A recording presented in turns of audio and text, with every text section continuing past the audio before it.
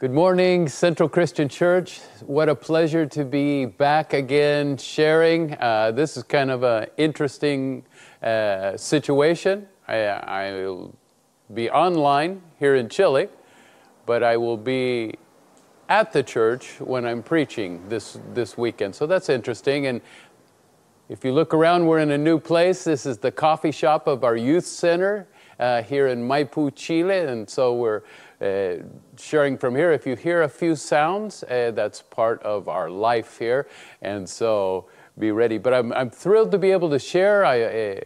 Pastor Tim said you just finished going through Philippians, and so I just wanted to start with that verse when we talk about the theme that is missional people.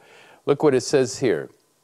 Your attitude should be the same as that of Christ Jesus, who being the very nature of God, did not consider equality with God something to be grasped, but he made himself nothing, taking the very nature of a servant, being made in the likeness of humans. And so we see this missional heart from the very beginning. We see it from the start. God traveled here. He became man. He is a missional father. He is a missional being that cares so much about us. And so when we talk about missional people, I hope you're ready to do certain things. First one is, you need to get a passport. I know so many North Americans that don't have a passport. And so if we're talking about missions outside of the United States, that's one of the things that you'll need to do. The other thing that you don't need is a pile of money. I have seen this so many times through my life. Everybody thinks, no, first I need to just get all of the money. I need to get everything all set up, and then I will move ahead. The next thought is that you need to get out of your comfort zone. I don't know if that's the best theory, really. To get out of your comfort zone. Have you ever seen somebody that's out of their comfort zone? They're kind of like, oh, this isn't comfortable. I want to challenge you to do something else. Expand your comfort zone so that you feel comfortable where you go, the new people you meet, the countries that you go into as well. I've been in more than 40 countries. And I think one of the greatest things and one of the greatest statements is, I feel comfortable in every one of those countries. I love to interact with those people in every one of those countries. There's some that are just like family to me. When I'm in northern Iraq, when I'm in Sierra Leone, those people are precious. They are like family to me. And they know I feel comfortable there. I've watched some of our own teams look at food that's been served and facial expressions cross cultures. And so I always have a little special talk with all of my teams saying, your face communicates what you're thinking as well. So it's a good lesson for all of us. And so I learned very early what missional people are like. As a matter of fact, the youth pastor, where I came to know the Lord in Portland, Oregon, he was crazy. Many of you probably know him. His name is Jim Crane. And one day he said, we're going to go down to downtown Portland, Skid Row, because in the 70s, Portland, Oregon, downtown, had turned into a sex industry, sales of pornography. I know things have changed today, in the sense that many times you can find this stuff, unfortunately, on internet. But back in the days when I was a youth, you had to go to a shop. And so he decided that we would go down to the biggest porn shop in Portland, Oregon, and pray in front of it. Now, you had to have your parents' permission, and so not everyone got permission, obviously. I don't think I was real clear on what I told my parents we were going to do. I'd only been a Christian about a year. And so about half of the kids stayed at the church. And they were going to pray for the people that were downtown. And so they made up a list and divided it up in 15-minute segments. And so they would start praying. And so I was down there, and it was on a corner, so we stretched down both sides, and it was so crazy. You would watch people come up to the front door, look up and see all these youth praying, and turn around and leave. And so nobody went into this porn shop the whole day. And so I was standing there, and a native indigenous person came walking down the street, and I said to him, "God loves you." And he looks at me and he goes, "How do you know?"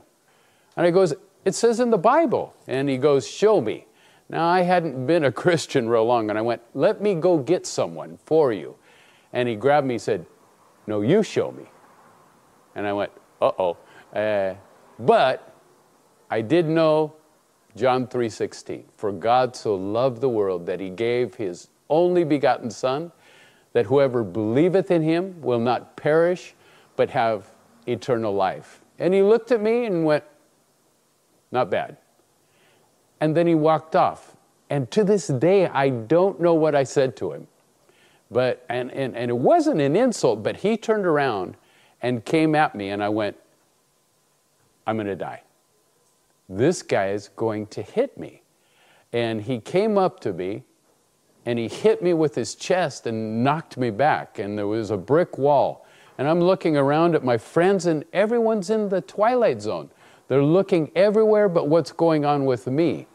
And I went, "God, this is not fair. Like, I've just started walking with you.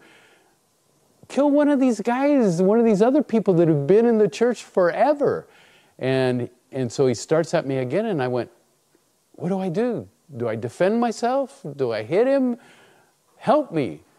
And he came up to me, and I put my hands down, I go, "Here I come." And he gets ready for another one of those hits, and all of a sudden his face just goes, and he turns around and leaves. And so I just kind of slide down against the wall and go, "Whoa." And then all my friends go, "Hey, Jeff, what happened?" I go, "Oh, hey, Jeff, what happened? I almost got killed. Where were you guys when this happened?" And so they went, "Oh, this is great." And so we continued the day, and it was a wonderful day.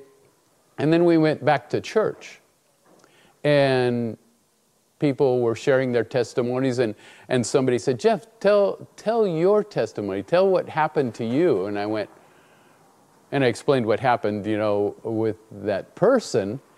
And the people that were in the church asked me, "Do you know what time that happened?" And I went, "Yeah, like I'm going to forget when I almost died." And so I said it was at 4:15. And they all got quiet. And they looked at me, and then they handed me the prayer paper. And at 4:15, my name had come up, and they began to pray for me. And so I went, "I get this, Father. I get this, how you love us and how you protect us and how you watch over us." And so it marked my life. But I want to challenge you, because we have this idea that somehow we are going to become world Christians without being local Christians first. And that's what it takes. What are we doing in our community? What are we doing in our neighborhoods that make a difference? Do you know what the most frequently repeated command in the Bible is? Do not fear. That is repeated more times than any other command in the Bible. And so it must be important, and our Heavenly Father must realize how much fear dominates us locally and internationally. But look what Isaiah 41:10 says. Do not fear, for I am with you. Do not be dismayed, for I am your God. I will strengthen you and help you. I will uphold you with my righteous right hand. This is the right hand of Yahweh. This is the right hand of our Father. And this is a righteous hand, but it's also a protective hand in the Bible. It's almost known as a powerful hand as well. And so he is promising that fear needs to disappear because of what we believe about our Creator. 1 John 4:18 says, there is no fear in love. No fear. But perfect love drives out fear, because fear has to do with punishment. And it really bugs me how certain churches manipulate people because of fear. And I was sharing just yesterday at church. I was preaching here in Chile, and I remembered this example of, I was up in the north of Chile. It's a desert area, and they are hard people. And so it was a campaign, and I preached and I did an invitation, and no one came forward. And so the pastor from that area goes, oh, you don't know how to preach in the north. Let me show you. And so he gets up and he says, my mother had throat cancer. And towards the end, when you listen to her breathe, it was, and he goes, and that's what it's going to be like for you in hell if you don't repent. I went, whoa, I almost went forward. I almost gave my life again, and I went, that's kind of tragic. Because it's a salvation based on fear, when here it says, there is no fear in love. We have the love of the Father. Perfect love drives out all fear. And so that's one of the things that we need to overcome, is that fear in our lives if we're going to be missional people. M.T. Wright says, let's make no mistake about it. Until you learn to live without fear, you won't find it easy to follow Jesus. It's that clear. Until we put fear aside, it will always stop us. It will always limit us in so many ways. I believe with all of my heart that the safest place in the world is in God's will. If you're in His will, you'll be able to accomplish things. I have stories of seeing His protection, seeing His love in some of the craziest places. I have literally said, it kind of became a theme for many years, we're going to die. It would just happen. We were in so many situations, but I always found the protection of the Father, the love of the Father. Dietrich Bonhoeffer said, being a Christian is less about cautiously avoiding sin than about courageously and actively doing God's will. That's where our focus needs to be, on constantly and courageously walking in our Father's good and perfect will. If that's our heart, if that's what we desire, these are the kind of things that will take place as we move out and be comfortable among the people that don't have salvation. I have felt Yahweh's pleasure in more moments of crisis, of faith, in other countries than anywhere else in my life. There have been times in countries where I have been on my knees saying, Father, is this a crazy idea of mine? Did I get this team in this situation because I am just adventurous? and I've just asked the Father for confirmation. And when we walk in obedience, it's during those crises of faith that I just felt my Father's pleasure just come over me, and felt His goodness, and felt His confirmation. Philip was one of the early disciples that extended his comfort zone. Look what Acts 8:4-8 says. Those who had been scattered, which was a great thing, the persecution in the early church scattered people all over, and he preached the word wherever he went. Philip went down to a city in Samaria and proclaimed the Messiah there. When the crowds heard Philip and saw the signs he performed, they all paid close attention to what he said. For there were shrieks, impure spirits coming out of many, and many that were paralyzed or lame were healed. So there was great joy in the city. Our presence in the city should bring great joy. What is taking place in our workplace? What is taking place in, for example, the neighborhood around Central Christian Church?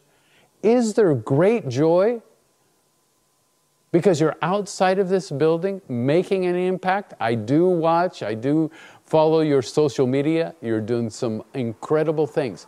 But as individuals, people of the church, are you making an impact?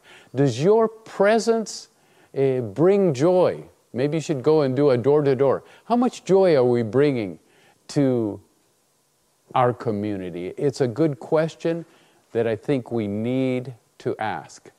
Look at this other example.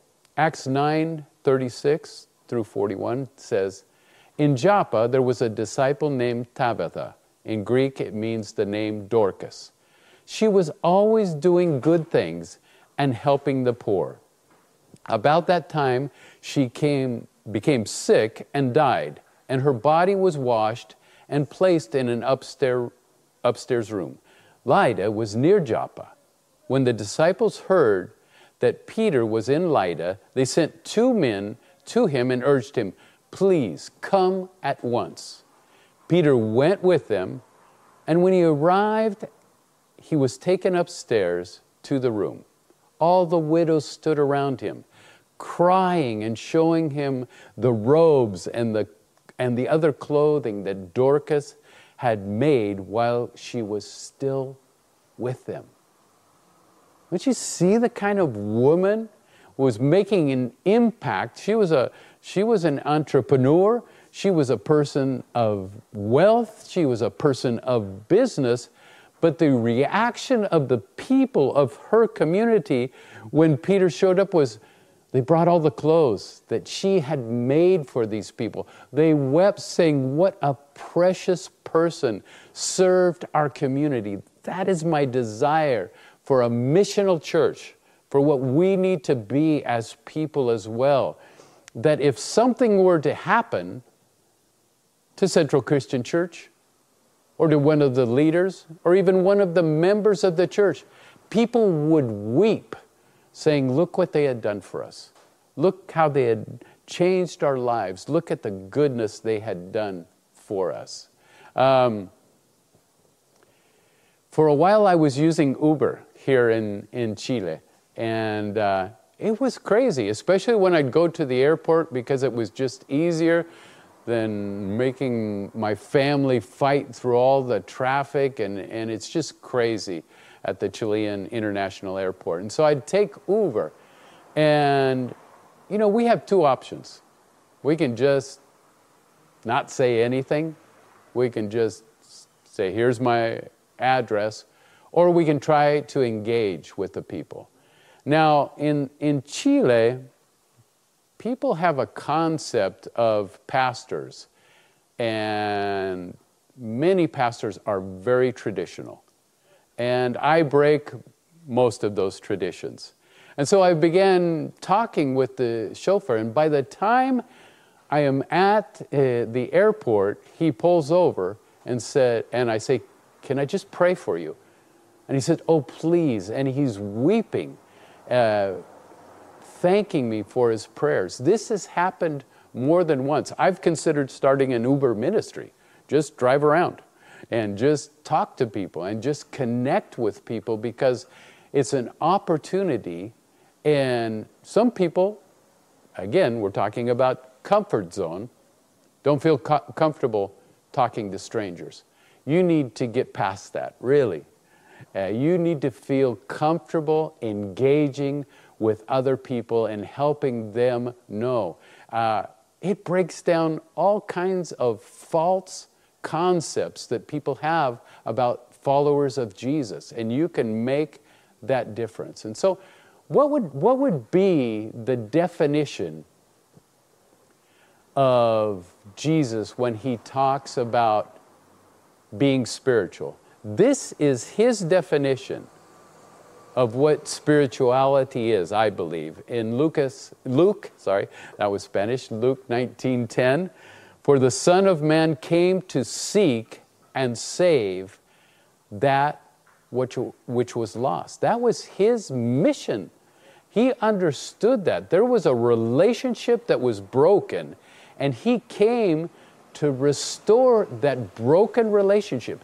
He came to seek the lost. That's why there's so many parables about the seeking of the lost. We have the shepherd leaving 99 and going to find that one lost sheep. That's the love of the Father. That's the love of our Savior. He's more interested in those that are outside. He is more interested in those that are lost, and he will do whatever possible. He recklessly pursues the lost people to keep us in his covenant. He shows his love. He desires for us to finish well. The other example, remember the woman who lost one coin?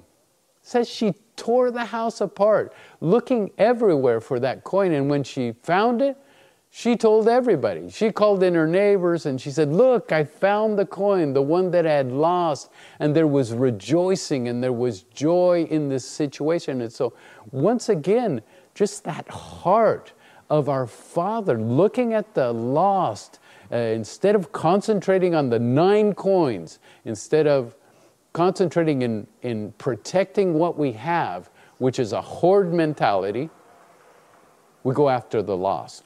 We go after the one. We risk everything to go after others. And the last example, obviously, is the prodigal son. This son just blew it royally. But you see a father looking out the window, constantly hoping that that son will come back. That's the love of our Father, desiring the return of the worst of us. And I was one of them. And there was a good father that when he saw me turn around and head home, he came out, and it literally said, in those days it was robes. He picked up his robes, which was culturally disastrous, and ran out and threw his arms around his son and kissed his cheek and gave him a ring and gave him fine clothes again. And he said, "My son that was dead has come back to life." We are passionate. And believe me, we're not that huge of a movement. We do have 30 churches, and it all started in our living room 45 years ago with a Sunday school. But we now are passionate about mobilizing Latinos to the least people group in the world. And it's my sons who developed this whole passion that was called Vive. It was about recruiting young people, having conferences, and they just did an incredible job of worship, an incredible job of inviting people from outside our country as well to be able to lead in worship, to be able to speak. We had other partner churches where we've had alliances formed for years that shared with us here in Chile.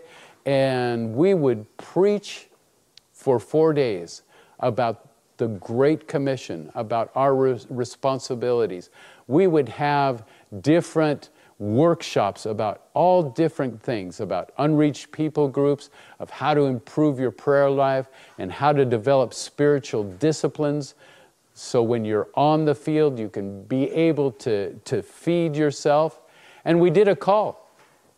And we invited people to decide to go to a country to pray over, to see situations. And so right before the pandemic, we sent teams to Morocco, Sierra Leone, Thailand, and northern Iraq, which is known as Kurdistan. 4 different teams doing incredible things, working with women in sex traffic situations in Thailand, digging a well in Sierra Leone, doing workshops and helping the refugees in Iraq. I mean, it was just an incredible situation. But we have been a church like this forever. In 2003, we took a team of 12 to northern Iraq. As a result, we have 2 centers there right now. And you see some of these children. We teach art, we teach English, we teach ballet, we teach music, we teach taekwondo, we teach computations. We have trauma centers for the refugees, and it's just made an incredible thing. We teach sewing, so now some of the women have developed their own businesses as well. Because of ISIS, we have an incredible amount of refugees. We have been feeding refugees for over 4 years. And one time when I was in with the team, which is over half Muslim, because we believe we should work together and partner together.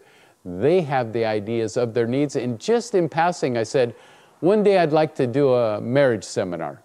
And one of the team members said, can you do it before you leave? And I said, I'm leaving in 2 days. He said, well, can you? I said, yes. And so I just scrambled and I went, 5 languages of love. I know that. I believe in it. I can teach that. And so that very first time, 23 couples showed up at our center. And then I got on the plane. And when I came back, they said, can you do it again? And so the next time, there were about 60 couples at this seminar for marriage, because in the Muslim culture, there is very little teaching on this. There is so much abuse and so many bad practices in that culture that we kept going. And so they said to me, we've rented a hall for you for 300 people. And they took me to the hall. This thing was big. And I go, and what kind of advertising did you do? And they said, we put some photocopies, we pasted them on walls around. And I went, uh-oh, this is not good. This is not going to be great. But when we got there that day, the hall was full. As you can see on the pictures that we're showing, it was packed. And it was just an incredible, incredible response. Now that's definitely moving into a new comfort zone and really challenging some of the basic beliefs of marriages. And in question and answer time, there was some very interesting dialogues at times. And so it was a great experience. They then invited me to a university. I was there with Kathy. She was such a help, such a support. 600 university students showed up. And I talked to the director. I said, is this normal? And they said, no. And if it's not good, they're going to walk out. And I went, oh, great. He said, but they did come because 5 Languages of Love is an interesting title. The great thing was they stayed till the end after I did about 7 million selfies with all the people, and it was just an amazing time. As a result, television showed up, and it was invited onto Kurdish television as well to talk about the 5 languages of love. Now, I don't speak Kurdish, so I used an interpreter. Don't believe you can't be used if you don't speak the language. There are people that do speak the language and will be able to help you as well. And so now we've moved our conference to other countries where we have church plants. We did it in Ecuador, an incredible response as well. So many youth coming forward. And so people, especially Latinos, are excited about being used in the least reached people groups of the world. So when we think about what a missional body of believers needs to look like, look what Luke 14 says. Then Jesus said to his host, "When you give a luncheon or dinner, do not invite your friends, your brothers or your sisters, your relatives or your rich neighbors. If you do, they will invite you back, and so you will be repaid." You got paid back. They invited you back, so that's all you should expect. But look what it says in verse 13. "But when you give a banquet, invite the poor, the crippled, the lame, the blind, and you will be blessed. Although they cannot repay you, you will be repaid at the resurrection of the righteous." And so then again, it's pretty clear teachings from our Savior, from Yeshua. He says, don't invite your friends. Invite the poor. Invite the lame. Invite the people that can't pay you back. Because that's how we become a missional people. In your neighborhoods, events at your churches. Consider the people that have the least.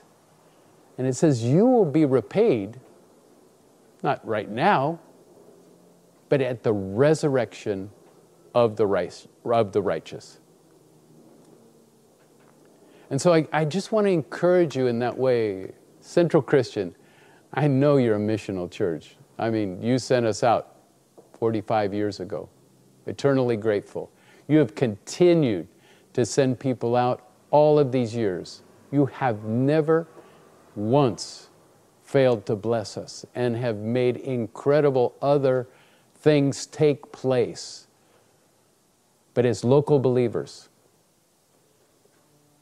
as a local church, expand your comfort zone. Take risks. Don't allow fear to dominate your decisions on where and what you will do. Perfect love of our Father will protect you. Being in His will is the safest place in the world. And so many churches need a paradigm shift. They need to consider the least loved, the least reached. San Jose has so many ethnic groups without hope. Look for those people. They'll never be able to pay you back, but you will one day see people from every tribe, every tongue, and every nation there as a result of your love. Let me pray, and a blessing upon you. Thank you so much for this opportunity to share at a church I love so much. Heavenly Father, Yahweh, I give you thanks for this precious church. I pray that this word will be a challenge to them. I pray that they will become comfortable all over the world. And I pray that your love will become so evident that there will be no fear, and that you will watch over them.